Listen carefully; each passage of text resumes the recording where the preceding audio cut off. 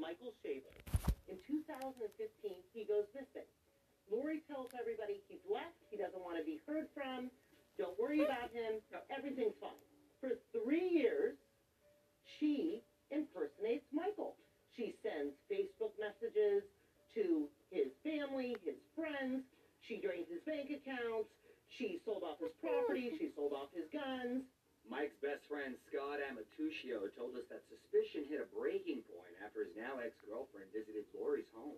When she visited, Mike was there the first time, and then the second time she had gone out there, it was just Lori, and Mike wasn't there, so she had to ask, where's Mike? And Lori came up with some bizarre reason that he got picked up in a black SUV one day, never returned. That she had mentioned the fire pit, seeing some concrete fire pit in the backyard.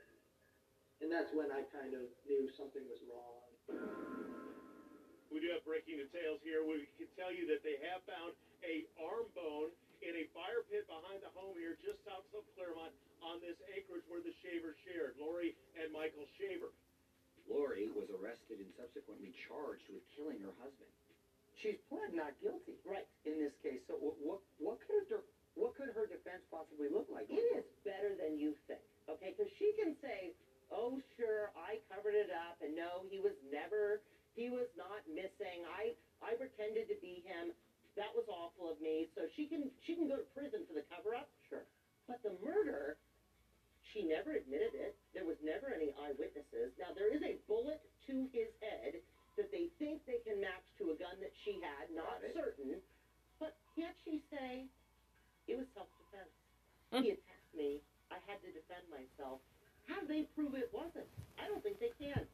What do you think the ultimate outcome of this case will be? I think she will plead guilty to something. I think for certain she'll go to prison. Will they convict her of second-degree murder? I don't think so. Wow. I don't think so. That is unbelievable. Lori maintains her innocence and is being held without bond. All right, let's move on. What do you got over there, Hoover? Well, Mario, I've got Rob Lowe. He's got so much going on. He's hosted a trivia show. He's starring in a TV series, and now he has his own podcast. Nothing is off limits with him, and that includes a story about a couple getting a little rambunctious during one of his shows. But I'll let Rob explain. You worked on A Few Good Men in London, of course, one of Aaron Sorkin's Is plays. this true, this story? Well, that's what I wanted to ask. We understand that one night the audience got really turned on by the show. What happened with By that? you. Aaron Sorkin. He and I, after West Wing was over, did a revival of A Few Good Men in London. And one night, there was a couple in the royal box. Well, they were having sex. There's no other way to put it. They just Wow. and I was kind of taken aback by it, only to learn that in London, in the West End, their version of Broadway, it's kind of a thing that there's this famous couple, and if you're lucky or unfortunate, depending on how you look at it, they might show up at your show and put on a show for you. It's the Now, I guess same couple? So we got through the show. Is this encouraged? Could other couples do it, perhaps? It was discouraged. Our theater manager went to them at the intermission and said, hey, cut that out. You can't do that anymore. So they just did another sex act. These days, Rob is having more of a family affair on 911 Lone Star. His son, John Owen, works as a writer on the hit TV show. That is great news. Now, you must have been so incredibly proud. Johnny actually co-wrote the big crossover episode that we're doing this year, where the cast of 911 will join the cast of Lone Star for an episode. I think we're going to have some fun together. And I'm really proud of it. The script is awesome. The proud papa is also loving hosting his new podcast, Literally, with Rob Lowe. Rob, great guest on this. Who has been not your favorite so far? What's been the most enlightening one so far? Oh my gosh, and that's been the fun of it is I've had really close friends like Gwyneth Paltrow and Chris Pratt, and then I've had people that I have never met but always wanted to, like Tiffany Haddish. I mean, I asked Maria Shriver if she had a hall pass. I mean, Wait, That's not happening on Good Morning America. who was it? Yeah. I need to know. They've been close for a while, though. You all have been friends for a long time. She can go right with that Wait, one. what was her hall pass? Who was it? I think her answer was vintage Maria Shriver, which, wait, what is a hall pass? Oh, it's good. Literally with Rob Lowe is streaming now, and 911 Lone Star returns this January to Fox. Mario? Love that guy. All right, now to Melissa Joan Hart.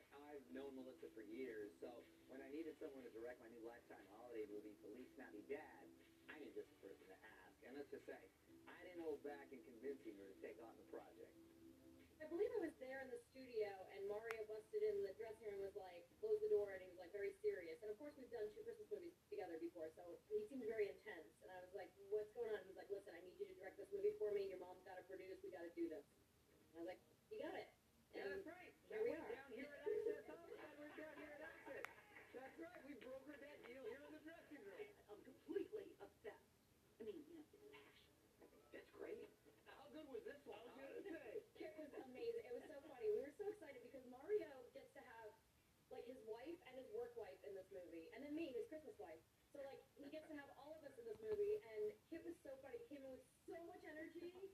Had to play this character that's like wants to go for a run, super fit, super energetic, and the hardest part was getting her to calm down. It was a dream come true for me. I said, so thank y'all. Honestly, she was incredible as a director. She did an awesome, awesome job. So I'm so happy and proud of you. However, I'm a little upset on another front with you because you're cheating on me. Are you? You did another Christmas movie without me. This one with Jason Priestley. It's called, exactly, she's cheating on me. It's called Dear Christmas. Your nickname is Christmas. I added a Mr. to show some maturity.